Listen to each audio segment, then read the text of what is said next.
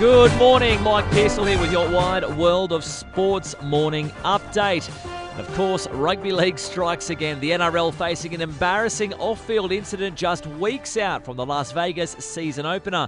Broncos captain Adam Reynolds has been filmed drunkenly wrestling with vice-captain Patrick Carrigan in a Brisbane park. The pair were part of a group that went out for drinks after a fan day on Sunday. The NRL is investigating and the club says it's disappointed in the behaviour of its players. Meanwhile, new recruit Luke Brooks is warning Manly fans not to expect instant success this NRL season. The former Tiger starred for the Sea Eagles in his first hit-out, a trial match against a young Rabbitohs side. Brooks says it will take time to build chemistry with Daly Cherry-Evans and Tom Trbojevic. It would be nice if it just clicked straight away, but I definitely think that we'll have to build. Just sort of learning each other's game, and that's the only way that you build on that is through playing footy. To the AFL now, and a record number of players earned over $1 million last year. Alex Riddell reports. A total of 19 players compared to 12 last year earned more than $1 million on the back of the league's new pay deal. The AFL don't release the exact figure players are paid, but Richmond's triple Norm Smith medalist Dustin Martin and Fremantle's dual Brownlow medalist Nat Fyfe are among the top earners. In figures released by the AFL, the average salary of a player in the 2023 season was $441,000, up from $406,000 the previous year, while 63 players made at least $800,000 last year. In Melbourne, Alex Riddell, 9 News. Cricket now, and Jake Fraser-McGurk and Wes Agar have been brought into Australia's squad for tonight's third and final T20 against the West Indies in Perth. Josh Hazlewood has dropped out of the squad to prepare for the Test Tour of New Zealand.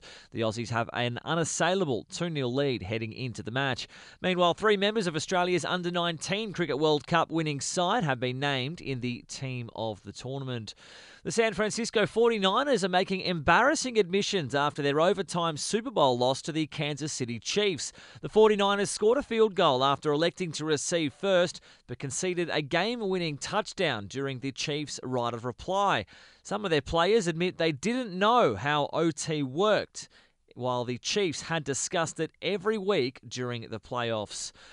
Back home, Wanderers coach Marco Rudan believes a toxic culture is pushing coaches out of football in Australia. Rudan is preparing to fight a show cause notice after claiming A-League referees are biased against his club. He says coaches are heavily censored and intensely scrutinised by Football Australia, pointing to Ange Postecoglou as an example. One of the best coaches that we've ever produced, who's now in the EPL, walked away from the game, and his own reasons for it as well. And they were pretty strong reasons. Maybe that's what the system and the establishment does to you.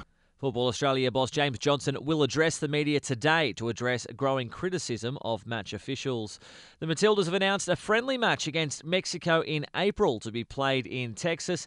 And in basketball, the Opals have swept Serbia 3-0 in their Olympic qualifying series in Brazil. That is the very latest from Wide World of Sports this morning.